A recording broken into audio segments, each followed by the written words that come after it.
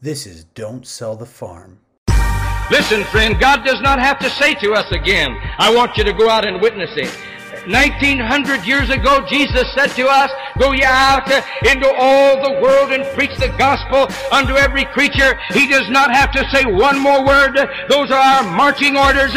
We need no sign from heaven. We need no urging of the Spirit. We have a command that has never been rescinded. The urgency of the hour is into all the world, and we do not have forever to preach this gospel, but time is running out. Today on Don't Sell the Farm, evangelist Glenn Puglisi from El Paso, Texas, gives his salvation testimony. He discusses being a prodigal father, and he shares what God has done to bring him into deliverance ministry. Welcome to Don't Sell the Farm. Today we have on evangelist Glenn Puglisi from El Paso, Texas. He is currently doing a revival service for us here in Prescott, Arizona. We would like for you to give your testimony of how you got saved. Well, I got saved in 1986 and I was 18 years old. You know, I wasn't one of these radicals that God could never reach, but the process of bringing me to Christ was kind of methodical, the way that it worked out. I never heard the gospel till I was 16 years old, so which is kind of unique, I guess. I don't know, in America, not to hear about the gospel for that long. It was a process of the military and going into the military that brought me to Christ, and I was running from life, running from bad decisions. Wasn't really raised in a religious family. Matter of fact, I believed in reincarnation. Somehow we're going to come back. I don't know, maybe a person, maybe, yeah, if you're extreme enough, a dog or a cat. But I like the person. Maybe a pug? Yeah, there you go.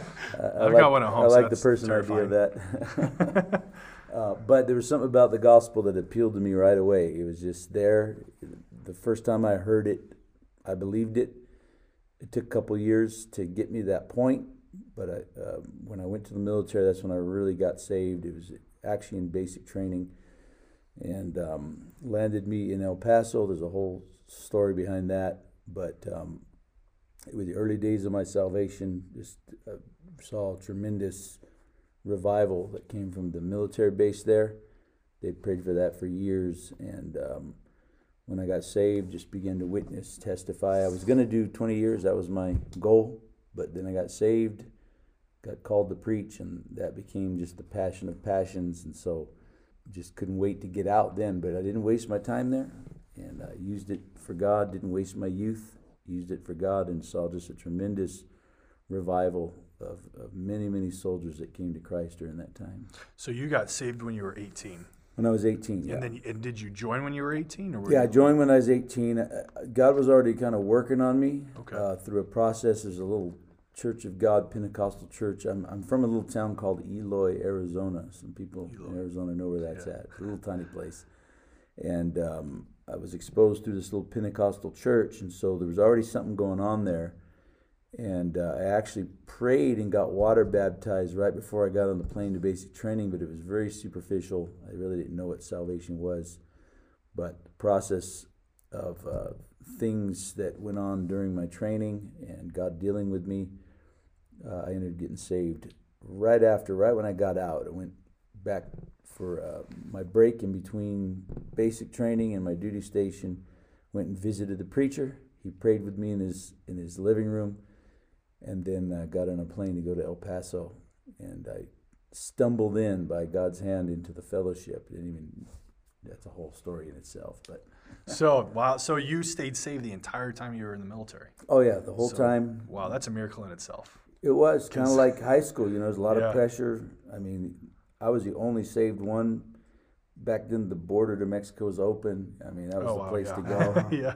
And so, but I made up my mind I was going to be the peer pressure, and so I'd be surrounded any time by 100, 150 soldiers, and they're all tag teaming against me. But I was determined to serve God and begin to get people saved, and it turned the whole thing. It changed the whole face of that unit. So you said that you getting saved and everything was not a radical story. But me being a former Marine, that is radical. Because I went back and forth a bunch of times when I was in the Marine Corps. It's being saved, then falling into peer pressure, and then trying to live for God. Yeah. So that is radical. That's a tough thing. I don't know how many of our listeners are military or prior military, but just having my background and then knowing that's crazy. Because even me, TJ, for us, the border was closed. But that didn't stop me. I still went over, so I can't imagine like having that is a radical story. Now you're saying that you stumbling into the Fellowship Church in El Paso is a story in itself. Yeah. So that's why we're here. What's that story? Well, when I was 16, heard the gospel the first time, I was with this girl, and her mom would kind of force her to go to church, so I just tagged along. When I was 17, we had a fellowship church in the little town of Eloy. I knew nothing about it. We used to go in one night, like a Tuesday night. It was for revival. Really nothing happened, didn't get saved. But that's going to leave a mark because it was a fellowship church. And so when I went to the military, all I remember is this old man in the Pentecostal church saying, "Son, you're Pentecostal." So when I got my dog tags, all I knew was Pentecostal. So my dog tags, I still have them. They say Pentecostal. So that was cool. Prophetic. Nice. Yeah, and so in the process of my training, I kind of spun out a bit. I was supposed to go to airborne training and then to Europe. But right before my advanced training was done, God was all over me, like on me, dealing with me. So I came home one night from just a night in the town, which I was plastered out of my mind, but I'm weeping, and they thought I was just a slobbering drunk. Yeah. But what it was is God was dealing with me, and I started telling all the guys I bunked with, there was 5 of us, "Man, I'm backslidden, I need to come back to God." And they're all like, "Well, we're all backslidden, God understands, and so so I told myself I got to get home and see the preacher. So I withdrew my name from airborne, and I withdrew my name from Europe. And so they said, "Okay, fine, you don't have any choices after this." And so the next day my orders come down for El Paso. Oh. And now you got to understand that El Paso had been praying for years for an open door to the base and couldn't find them. So they'd been working, laboring, nothing. So I'm actually an answer to their prayer. Wow. And so here I was now on my way to El Paso. I'm dreading it, like another desert. I'm from the desert. So when I get there, I just like, "Okay, Lord, I just want to serve you, but I don't even know where to go." So I end up in the local mega church. This guy I ran into at a car lot invited me. Nice people. He was the nicest guy. And I thought, okay, this is where God wants me. I don't know anything better. And that night, and this is the power of a flyer. So you want to see the power of passing out flyers. So the church is in the northeast side of El Paso. This mega church, and where the guy lives is the east side. They don't usually interact. Somehow he got a flyer to a movie, to a brand new Pioneer church, 2 months old. And he just says, "Hey, let's go fellowship." I didn't even know what that meant. I said, "Sure, let's go." So here's where it kicks in. So we drive up, I walk past the threshold of the door, and I immediately stop and I said, "This reminds me exactly of that little church I went to." Well, it was a fellowship church in Eloy. Wow. I know nothing. Yeah. And so I'm like, this is crazy. So immediately I just came from the mega church, and this thing is hopping. Yeah. You got a one-finger piano player wife, a guy that didn't even look like a pastor, a couple of crazy people in the church, and I'm thinking, this is where God wants me. And so I landed at the Potter's house, 2 months open, and became a key convert there, and just saw just a tremendous move of God that took place at the military base. So there's a lot of details in between, but I'll save those because we'll go way beyond our time. But that's fine. Kind of a loose. That's kind of a loose part of the story. Yeah. Wow, that's tremendous. Yeah. So you've been here now since Sunday. We're currently recording Tuesday. Yeah. You told a story on Sunday about your daughter. Yeah. Who was backslidden. Mm-hmm. I just wanted to just kind of ask you about that because when I was I was a church kid, grew up in the fellowship, grew up here in Prescott, and I was just kind of wondering, what that was like from the parents' perspective, dealing with a backslidden kid, I backslid when I was No, that's 17. and that's a good question. This will help a lot of people. Living on the other side of it, it gives you a whole nother perspective. It gives you an empathy for parents that are going through this. It was a horrible time. The day that she left, the last two things that happened, she's standing in the driveway. She announced that she's leaving the house. She was 19. And, she was born in the gospel. I'm preaching the gospel when she's born. And so I just told her, I said, Sarai, sin makes you stupid. And then I just broke. The last thing she left with was my tears on her shoulder. And she drove away. And that began a process of just a lot of trials, torment, processing things. And, here I am at the same time. I'm overseeing, because I'm the assistant pastor in El Paso at the time. And I'm overseeing the college-age Bible study that she was a part of. And now so, this is all just kind of playing on our minds. And so the side I saw of it, though, is the side of redemption that sometimes we don't. We just see the egregiousness of what they've done, and she did. There was a lot of pain associated with that and what it did to our family. But the day she walked back in the door, it was a Saturday morning. Many months had passed. Many sleepless nights, waking up in the middle of the night, hearing a siren, wondering if that's your daughter. that type of stuff. She walked into the door that morning, and she was a shell of herself, depressed, thin, just wiped out, from the life of sin. But my heart began to identify with, the whole prodigal story, the father's heart. The older son was angry, but the father's heart, this is my son that was dead, he's now alive. Yeah. I mean, that's what I felt in the moment. And it was on the one hand, it was an amazing rejoicing. On the other hand, is it real? Is she going to stick to it? Right. So yeah, there was a lot to that process, and I won't preach it here, but I preach a whole sermon on redemption that features her story and the prodigal, and we always end it by praying for people with backslidden children, because it is a torment. You don't raise your kids for that, but at the end, they got to make decisions in life, and it hurts. It's hard. It disorients you. It makes you, ask yourself questions. Did I go wrong? Could I have done this? So there's a lot the devil hijacks in that moment that is very, very, very difficult. I imagine it's difficult to be, reaching sinners, reaching the world, and your own kid. I feel like from the prodigal son perspective, the grace that your parents have to continue to pray and still, expect that one day you're going to get saved.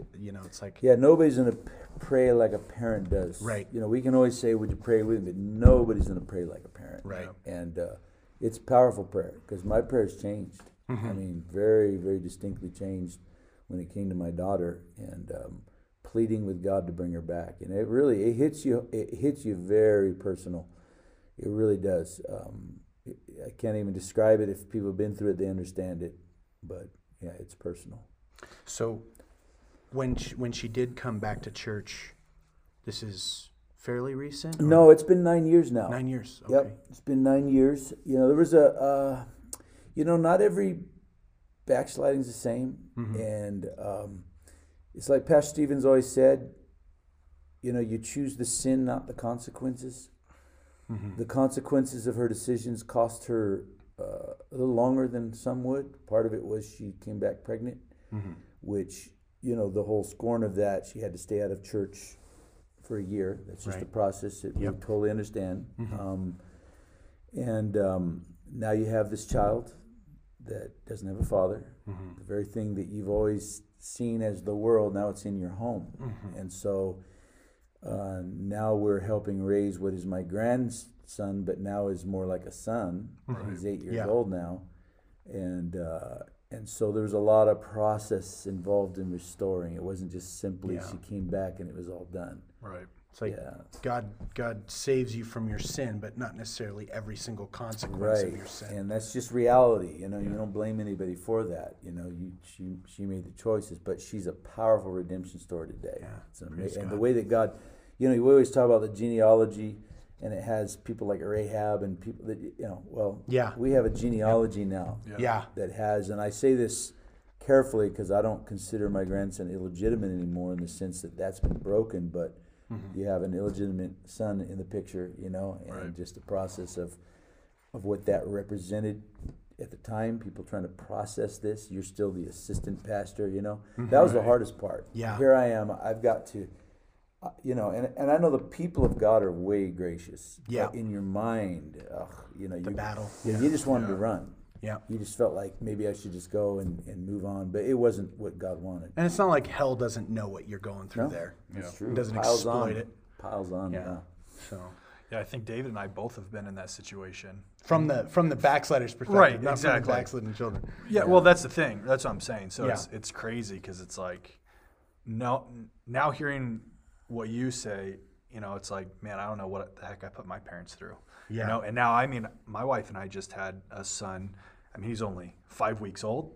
Yeah. But I can't imagine now. I'm like, man, I just got to make sure that I set the best example I can for him, and Absolutely. hopefully he makes the right decisions Yeah. because, I think I teased my parents a little bit because I would come back and then I would leave, and then I would come back and then I would Yeah. leave, And now hearing it from your perspective, it's like maybe I should call my parents and just be like, hey, sorry, Yeah. And I think I've always been, personally, even having been a backslidden kid, I've always been a little bit hard on backslidden, young people like that leave church, and it's like, maybe a little grace, temper it with a little bit of grace. I have a perspective on that, and yeah, I agree with that. It wasn't done on purpose, but early in my salvation was kind of put into us to scorn a backslider, But there is a difference between, like, my daughter backslid, but she just did her thing. And then there's the kid that just hates the church, badmouths the Yeah. church. That's a little different process, agree. and you process it differently. You do. Yeah. And you have to deal with it differently. But most of them aren't that way. Yeah, I would say I agree. Most, personally, it wasn't that way for me. I had no malcontempt towards anybody in Yeah. church, headship, anything like that. It was just I wanted to sin. And so you You think know. about the longing of the father and the prodigal. I mean, we don't have all the details, but all we know is when he saw him afar off, his heart leapt. That means Yeah. every day Yeah. he's thinking about this. He's praying about this, And so, when I run into him in the streets, I don't jack him up, Yeah. I try to appeal to him. Yeah. God's looking for you to come back, Yeah. And my appeal, you'll hear me in an altar call, and I do it because of where I've been, is the Bible says he killed the fatted calf for him. Yeah. Okay, so Yep, I heard you say they that come back to last the kingdom. I understand there's a process. They're going to have to restore testimony and all that, but we rejoice, man. Yeah. We really do. Yeah, definitely.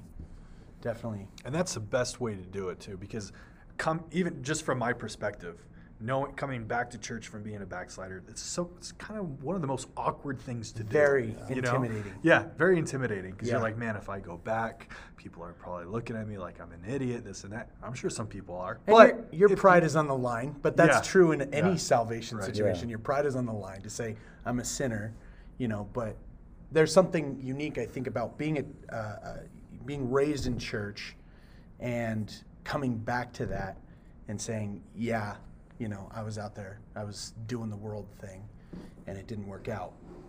I thought it would work out for me. I Yeah. thought I was better than everyone We all else. do. I thought I was the one that was going They all to do. pull it off.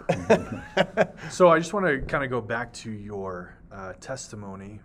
I found it interesting that you were following the call of God on your life, even though you weren't actually fully established in a church. So can you explain why that was? I mean, did you just Well, feel it? first of all, I had a very radical conversion. I mean, God really, even though I wasn't your drug lord, killer, fighter, I had a radical conversion. I mean, God really, really deeply converted me. 2 months into my salvation, I just knew I was called to preach. I didn't even know what all that meant. I just Right. knew. I could just see myself doing it. So that became a passion, from that point. And then, the conversion, and you got to understand, back then, the El Paso church, this is mid-'80s, was still in a real flow of revival that had spilled over, from its the time of the inception of the church in 1979.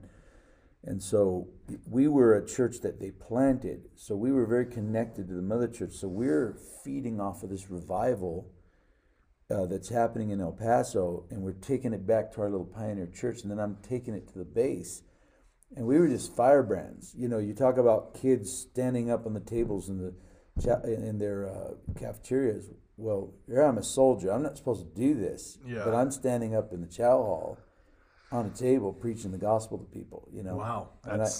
I'm going to local high schools, which really was a risk. I shouldn't have done it because I was in my Army fatigues, but we're preaching at lunchtime there. So, you know, this is like what's fueling us. You know, it wasn't even something we had to try hard at. It was just there. I mean, it was just like God put it in us, and we lived it, and we loved it every waking moment. So that compelled me from thinking a career soldier to, oh no, I'm going to preach the gospel one day. And again, didn't even half know what that meant. Right. Just knew I wanted to do it. So coming into El Paso with that mindset, knowing, you know, I know I'm called to preach. What was your discipleship process like? When you first got there, were you like, hey, I think I'm called to preach? Well, again, I didn't know all that it was just something that God put in me. You know, it's a pioneer church. It's a brand new pastor. They're learning how to pastor. You know, the thing about a smaller church is your discipleship is just not as thorough, and that's not a hit on smaller churches. It's just not as thorough. Right. So, you know, there's a lot I didn't get and a lot was missed, but what God was doing in our lives overcame all that. Mm-hmm. And so we knew discipleship was the way to do it. So that's what we wanted. Yeah. And we wanted to be disciples, and we were disciples. And we gave ourselves to the purpose. We made ourselves totally available to our pastor, and we just grew leaps and bounds. I mean, we were growing like, if I would have been married rather early on. I got married, I think it was 4 years into my salvation. But I was one of those converts that you could have sent out at 3 years if I had a wife, just because that's what God was doing in our lives. Right. It was just an acceleration. Yeah. So what's the timeline from when you got into El Paso, or from the time you got saved to El Paso to when you got sent out? I got saved in 86, got married in 90, got sent out in 92. Okay. And where were you sent out to? We took over the church we were saved in. Oh, really? Wow. That's a whole other story right there. Yeah, well, why don't you go into that story? All right. Yeah. So that's nuts. We love stories here. I'm not the only one that's ever done it, but I would prefer to have been out first. Got some experience. Disconnected from the church, but to go from the seat as the main disciple to the pastor, and now you got in the church a guy that was your roommate. You got in the church a girl you once dated. You got in the church. Oh no! You got in the church the guy that followed up on you. And so now you're the pastor. That was terrifying. And it's not like you had all that, but it was after you've been out for a decade and come back. Yeah, if you go out, it's totally different. It doesn't mean that it's not still difficult, but to just take it over, that was. But here's the deal. It's like being deployed in the military, right? Right. So I'm in this church that was having revival. I mean, it was breaking loose, and then it kind of got mishandled. Unfortunately, that happens in a lot of our churches, and that kind of died off. So the church then settled into 40, 45 people. So I'm looking at this saying, I'll never get sent out. I mean, we're trying. Me and my wife are laboring. We're working to build that church. We were fruitful.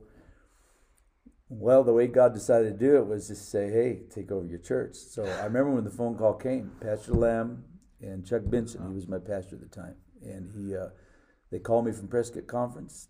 Chuck Benson's going to get sent to South America. And they're asking me to take the church. And I'm like, oh, boy. So I said, give me time to go home and talk to my wife. So I walked through the door after work, told my wife, she's pregnant with my oldest daughter, and she just starts to bawl. She's just crying. Phone rings, it's them again. We need to know now. It's Thursday night. Oh, wow. And they're going to announce me. Yeah, okay, we'll do it. I mean, I want to preach, right? Wow. Yeah. It's never going to be this perfect scenario, so let's do it. And that's what I did. And while I made a ton of mistakes, and I years later was preaching in a conference in El Paso, and it kind of fit into the sermon, but I literally apologize to anybody that was still left of that church. Wow. Because I felt so bad for them because I was so green. But we did our best. God helped us in a lot of ways. We learned a lot of what not to do. Right. Yeah, Mm-hmm. yeah, Yeah. so. Dealing with all those unique circumstances Oh, for yeah, sure. boy. Yeah, when you're under that kind of fire, what are you going to do? You can't predict it, Yeah. So how did you and your wife meet? In the church. She got saved 2 years after I did. And at first we were just really good friends and a lot of ministry together. I actually dated her best friend. That just wasn't meant to be. And then about 6-8 months later, I don't know what it was, it just caught my attention. There she was right in front of me. I'm putting my feelers out in all these other fellowship churches, and she's sitting right there in front of me. And it was mutual, and it clicked, and 8 months later we were married. Very cool. And you've been married for how long now? 30 years. 30 years. Wow. Wow. Yeah. That's awesome. Wow. So going from taking over that church, where did your ministry go from there? Well, about 4.5 years in, we realized we couldn't take it any further, and we were very frustrated. A lot of good things had happened, so we went to Pastor Stevens. He was now in El Paso, and we told him at the 4-year mark, we probably need to move on, let us pioneer. He said, give it 6 months. It's never usually time to make big decisions when you're in the heat of it. Right. 6 months later, we still felt the same way. We were going to go to the Northwest originally. We were thinking Portland. He put the bug in us about LA, and it just kind of grew. Wow. So we ended up going to LA, pioneering a little community called Alhambra, right Okay. before the main LA area. Okay. And we were there.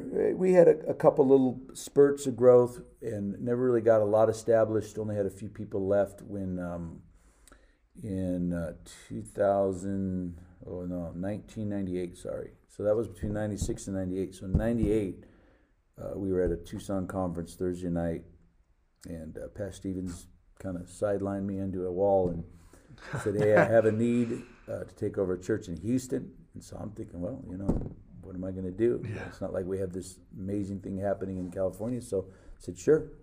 So we moved to Houston, and that's really where we began to flourish because, you have enough experience, ministry on your belt. You made plenty of mistakes, and now you start putting it together. So Houston was a great time for us. We were there 11 years. We took the church. We began to see it grow. We were able to start planting churches and had a legitimate flow of discipleship. And it was a great time. A lot of good things happened. We learned a lot. And then in 2009, it was kind of already something God had told me was going to happen a couple years earlier, that somehow I was going to end up on staff in El Paso. It was not my wildest dream, but that's what I felt. And so in 2009, that became real when Pastor Stevens asked us to come on as assistants. And I already knew it, so I just said, yeah. Yeah. Little did we know it would last 10 years. Wow. That doesn't typically happen in an assisting role, especially when you already have experience under your belt. Yeah. But it just worked. It clicked. We grew leaps and bounds. We counted an amazing privilege to have been able to do that. And that has been a very positive consequence for our lives, even going into the evangelistic ministry. Just the expression you had there. I say this carefully, but even though you're the second guy, you're not the guy, it's not your church, but there's still notoriety because, it's a high profile setting. And so all of that has benefited us going forward. And I don't regret a day of that time. We would have stayed on longer, but God really began to push my buttons about being an evangelist, which is another story. I was going to say, well, that bleeds into what the next question was anyway, so why don't you go into that? So there's a whole testimony out there, and if anybody's interested, and the reason it's a testimony is because when I told Pastor Stevens the process that God took me through to get me to say yes to being an evangelist, he said, you have to preach this to the El Paso church. You have to let them hear this. So it's called Not in the Script. It's on the YouTube channel for The Door in El Paso. We'll make sure to link that in the it's under my name. It's a folder of the sermons when I was there. So it's called Not in the Script. And so without going into that whole thing, you want to hear the whole thing, you got to listen to that. But God, He began to pinpoint me in 2013 and again, wasn't even in my thoughts. I never envisioned being an evangelist. And when it came into my mind, it was like, oh, I don't think so. It just wasn't me. I didn't ever see myself that way. Wasn't my personality. It wasn't my desire, But there was this one part of me that's always kind of brewed since I was a new convert, and it has to do with what you see today, just real deliverance, healing, ministering to the needs of people on that level. And it was always something in me, and I always kind of got frustrated because I could never really see it come to fruition in a pastoring context. I mean, I would see things happen, but it wasn't like you could just go there because you're pastoring a church. There's so many different ways you have to preach and needs you have to meet. And so this started in 2013, and let me take you back, because people always think when the evangelist gives you a word and doesn't come to pass in a day that you miss God. Right. Yeah. So in 1994 and 1997, okay, two different revivals with evangelist Glenn Cluck. The one was in El Paso, the other was in Moreno Valley, California. So he gave me the identical word in both of those. Now, he had no idea he did that. Yeah. And the word was, as he stopped, literally stopped, pointed at me and said, God wants to give you a deliverance ministry. And so he said it in 94, and then in California when we were pioneering, I went to that identical. Wow. Well, that meant a lot to me. Yeah. That really did. I didn't know what it meant, but it meant a lot to me because it was what was in me. So just take all of that, and you all this is kind of brewing and stirring. When I went on staff in El Paso, one of the things that afforded me to do, I'm not the pastor. I don't have to pastor this church that way. I have another role, and it was kind of nice because I could preach a lot of these things that were in me to that church, and in a way, it was just God's way of grooming that in me. Yeah. It's almost like testing the waters, and that's how I learned a lot of the dynamics of what I do now. I learned it then. You kind of got to develop it over. Develop it, and then once it became apparent, 2015, 16, it was very apparent this was where God was going to guide me. Only my wife knew this. She's the only one I had ever told. And I was starting to drive her nuts because she's like, when are you going to tell Pastor? Well, I'm not ready yet. Because I really was afraid of the calling because I didn't think I could do it. And so, anyway, all along, though, what I would do is I'd say, okay, so tonight I'm preaching on Wednesday night. And so these are inner parts of my being here you folks are going to hear, okay?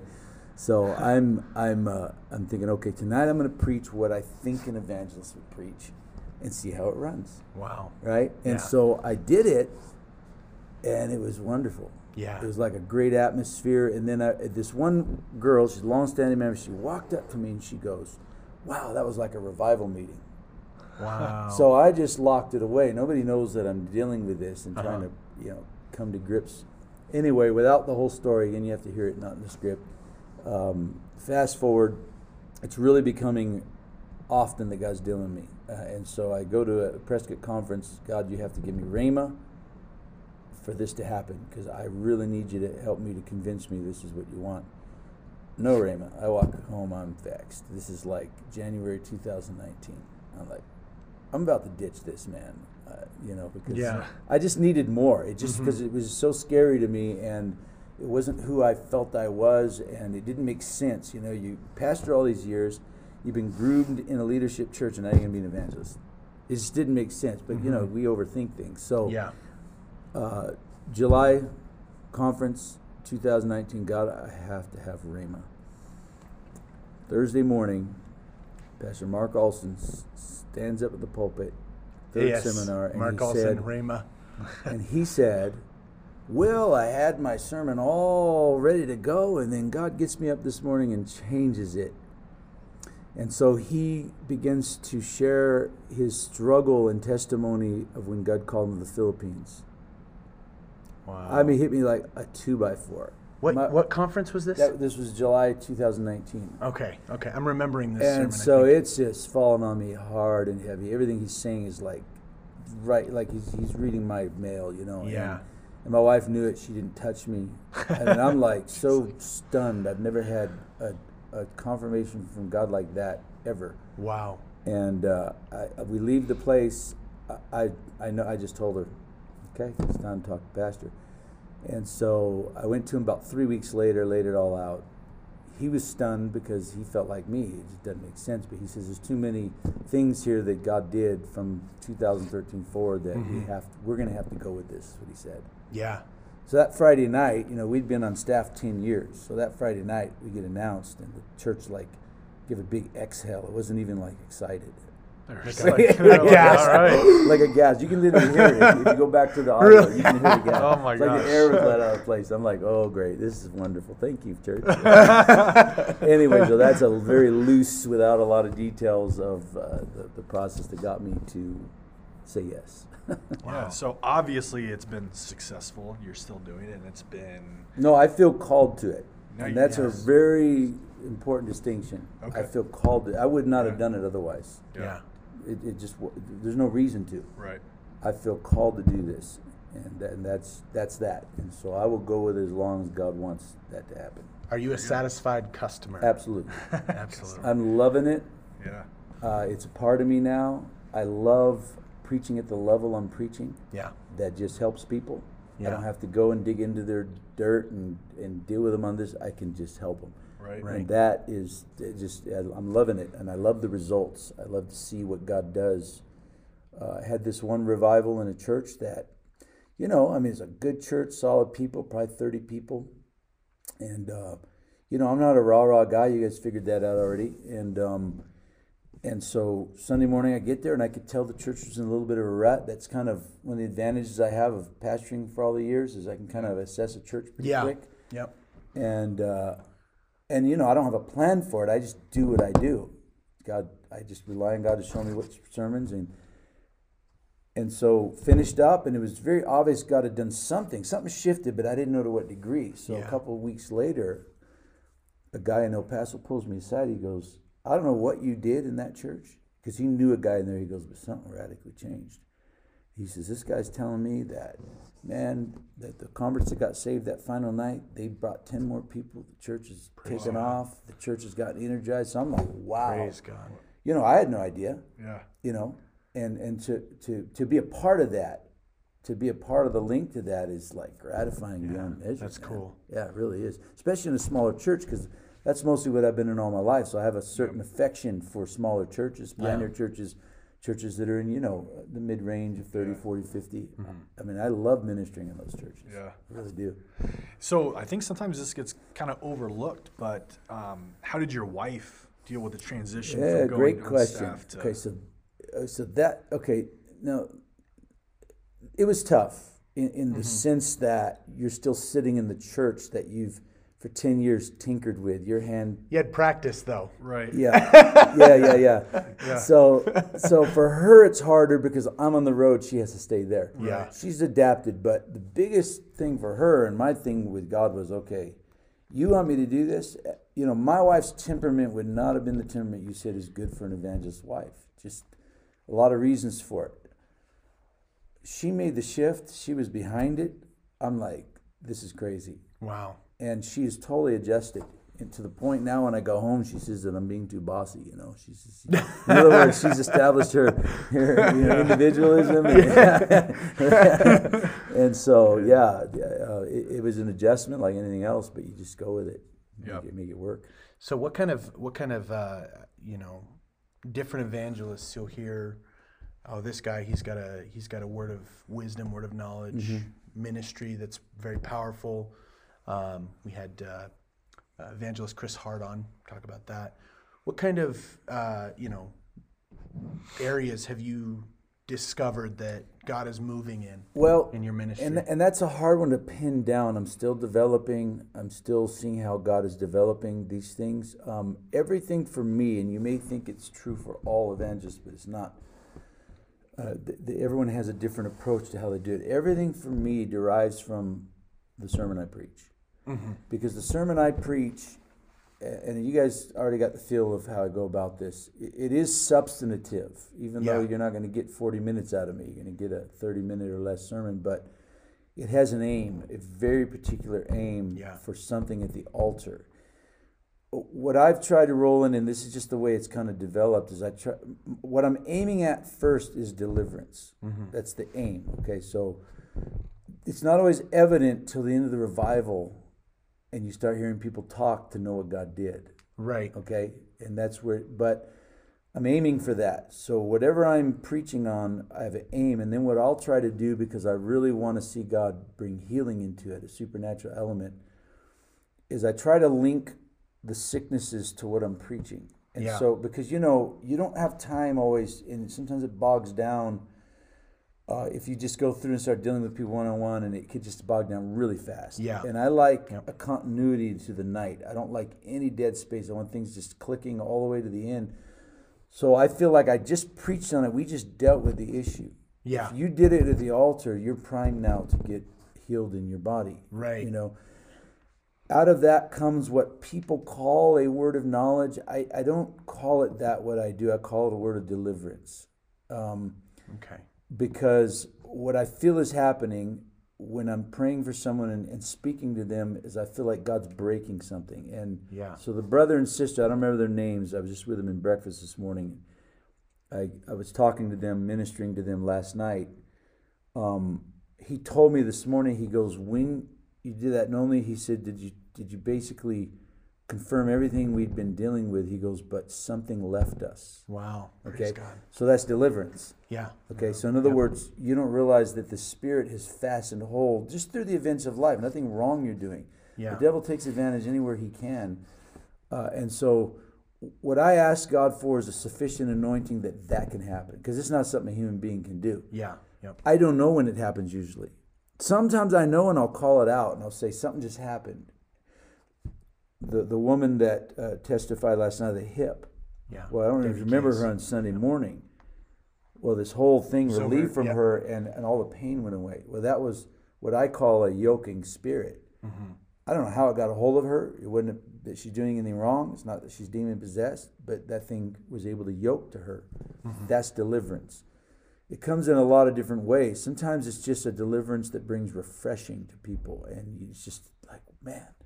So that's what I'm aiming for. I'm still developing in this, trying to, I try to be as sensitive as I can. There are areas I get frustrated in because I want to see God do it, but I don't want to push it. Yeah. The evangelist Jared Fessel gave me some great advice. Look, you're not there to perform. Mm-hmm. He goes, and sometimes you're going to feel the need to make things. He goes, if it's not God, you're going to mess it up. Yeah. And so that's a great piece of advice. Yeah. I don't want to do it just because people expect this. It's either going to happen or it's not. Right. That's kind of my. So I'm far from perfecting this thing. I'm kind of still getting my bearings on.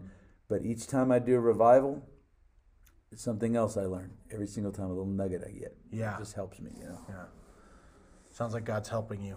Yeah, He has to, or else we're in trouble. Yeah. Aren't we all? Yeah. Aren't we all? So, like, going back to that piece of advice that Evangelist Fussell gave you, how do you determine that? How do you know sometimes? Like, okay, I'll tell you, for instance, I'm giving you a little bit of where I go in my mind. Yeah, baseball. It's great. I'm just going to tell you that Sunday for me was an overwhelming day. Okay. I don't care what people say, and they can just say it. I realize Prescott is just everyday people, but it's still Prescott. Right. And I was overwhelmed by the whole prospect of being in that pulpit, preaching to those long-standing members. And so, I may not have shown that, but Sunday night, I wanted to move in an area, but it wasn't there. I wanted to move in it. Everything in me wanted to move in a certain area, and it wasn't there. Mm-hmm. And so I didn't. In other words, when it's there and when it's not there. Yeah. It's just a release you have. I can't explain it. Yeah. I just know, and I'm going to tell you this. So for me, every evangelist is different. And again, I'm the new guy, so I'm just learning all this. But if God wants me to pray or speak to someone, He draws my attention to him. I have no idea what I'm going to say until I get to them. Yeah. Wow. Absolutely no idea. Yeah. I just have to literally, that's just the way it's been for me. And maybe God will show me ahead of time in the future. I don't go and do a night. I'm not looking from the pulpit or during song service and looking and seeing, does God want me to speak? I don't even do that. Yeah. It's all in the moment, literally. Yeah. Is that scary? It's scary. It is because, but it's kind of worked. Yeah. Yeah. And so I'm okay with it, But that was the area I was trying to move in Sunday night. It just wasn't there. Yeah. And I just didn't do it. Yeah, fair enough. You know, because if I would have, I don't know, it probably would have backfired or been something that wasn't on the way it should be or whatever, you know. Yeah. So, yeah. Wow. You don't necessarily want to be backfiring Sunday night. Yeah, exactly. Anywhere, anywhere. much less Or- brisket. Yeah, right. Exactly. You don't want to be backfiring Thursday night, but no less Sunday night. You know? Exactly. Yeah. So anyway, I'm just being transparent here. Yeah. Fair enough. Wow, that's pretty crazy. So when you go back to El Paso, you know, you just go to become another member of the church, huh? Pretty much. I'm trying to find a place that I can minister. Like during the conference, I made myself available to usher and stuff, and just kind of be a blessing. Yeah. Right now, I just go back. It's just a week anyway, and then you're back on the road. But what I did early on, but it was too soon. My carrying the position I had for 10 years, I got into song service because I'm a musician, and it was just too imposing for people, what I represented. And so, and especially for the assistant pastor, it wasn't fair to him for me to be there and kind of pay attention. So, you know, but eventually I'd like to maybe do that, get back into that setting to where I'm home. I can at least minister, do something, you know, that's, because the one thing you fight as an evangelist is staying connected to your church. Yeah. And it is a battle, and you realize you have to make it happen. You cannot disconnect. Yeah. It's too important. So what do you play? You said you're a musician. Guitar. That's my main thing. I cool. have too many guitars, according to my wife. Are you going to play guitar this week? No, I won't. Too bad. Yeah, sometimes they rope me into it, but I'm not going to do it. We're just going to give us a guitar solo right before service I really like starts. blues, but I'm also a rocker from the 80s. So. Nice. Very cool. So we're getting towards the end here. Okay. But I don't think we've really done this with anybody else too much. Maybe JW a little bit. But what's some stuff that you like to do for fun? You know, when you go back and you're not out evangelizing. If I'm able to do it, take my grandson fishing. Oh, very cool. Yeah, we love fishing. We just went out a couple weeks back, maxed out on our trout limit. Maxed out. Nice. Yeah. He got 9, I got 1. Wow. We still maxed out together. There you go. Very cool. Yeah, that's good. I still love in my music now. I have a whole studio, and so I love to sit and record stuff and record CDs and stuff like that. Those are things I really enjoy. I am a very avid vegetable gardener. Oh, Really? very cool. Comes from my time when I lived in the desert. And so I grow vegetable gardens and enjoy that. That's just kind of a relaxing thing. And those would be the main things that I really like to do. So I bet whenever you were, maybe when you start to see some stuff produced from your vegetable gardens and then they told you had to leave, probably a little tough, huh? Oh, yeah, man. Yeah, but yeah, that's what I like. Very good. Well, we appreciate you coming on the podcast today. Thank you It for was having me. really good. Hopefully you'll come back for another revival here shortly. And, well, not shortly, but again, and then we can have you on. And That'd be great. I'll be sure to link not in the script. Yeah, and I have it if you want me to send it to you. Well, Okay, yeah. yeah. Well, can I'll just- link it in our description so that our listeners can also Yeah, find it okay. as well. Very good. All right. Thank All you right. very much. Thank you very much. Alrighty. If you've listened to today's featured guest and are stirred by their words, please contact us at don'tsellthefarmph@gmail.com. We'd love to let them know that they encouraged you. If you're not right with God and you're listening to this podcast, Jesus loves you and wants to have a relationship with you. The Bible says in Romans chapter 10 and verse 9 that if you confess with your mouth the Lord Jesus and believe in your heart that God has raised him from the dead, you will be saved. If you would like to give your life to Jesus, as our featured guest, our hosts, and many millions of others have, simply repeat this prayer after me. Jesus, I know that I'm a sinner. I believe that you died for my sins and rose from the dead. From this moment forward, I turn from my sins. Please come into my heart and change me.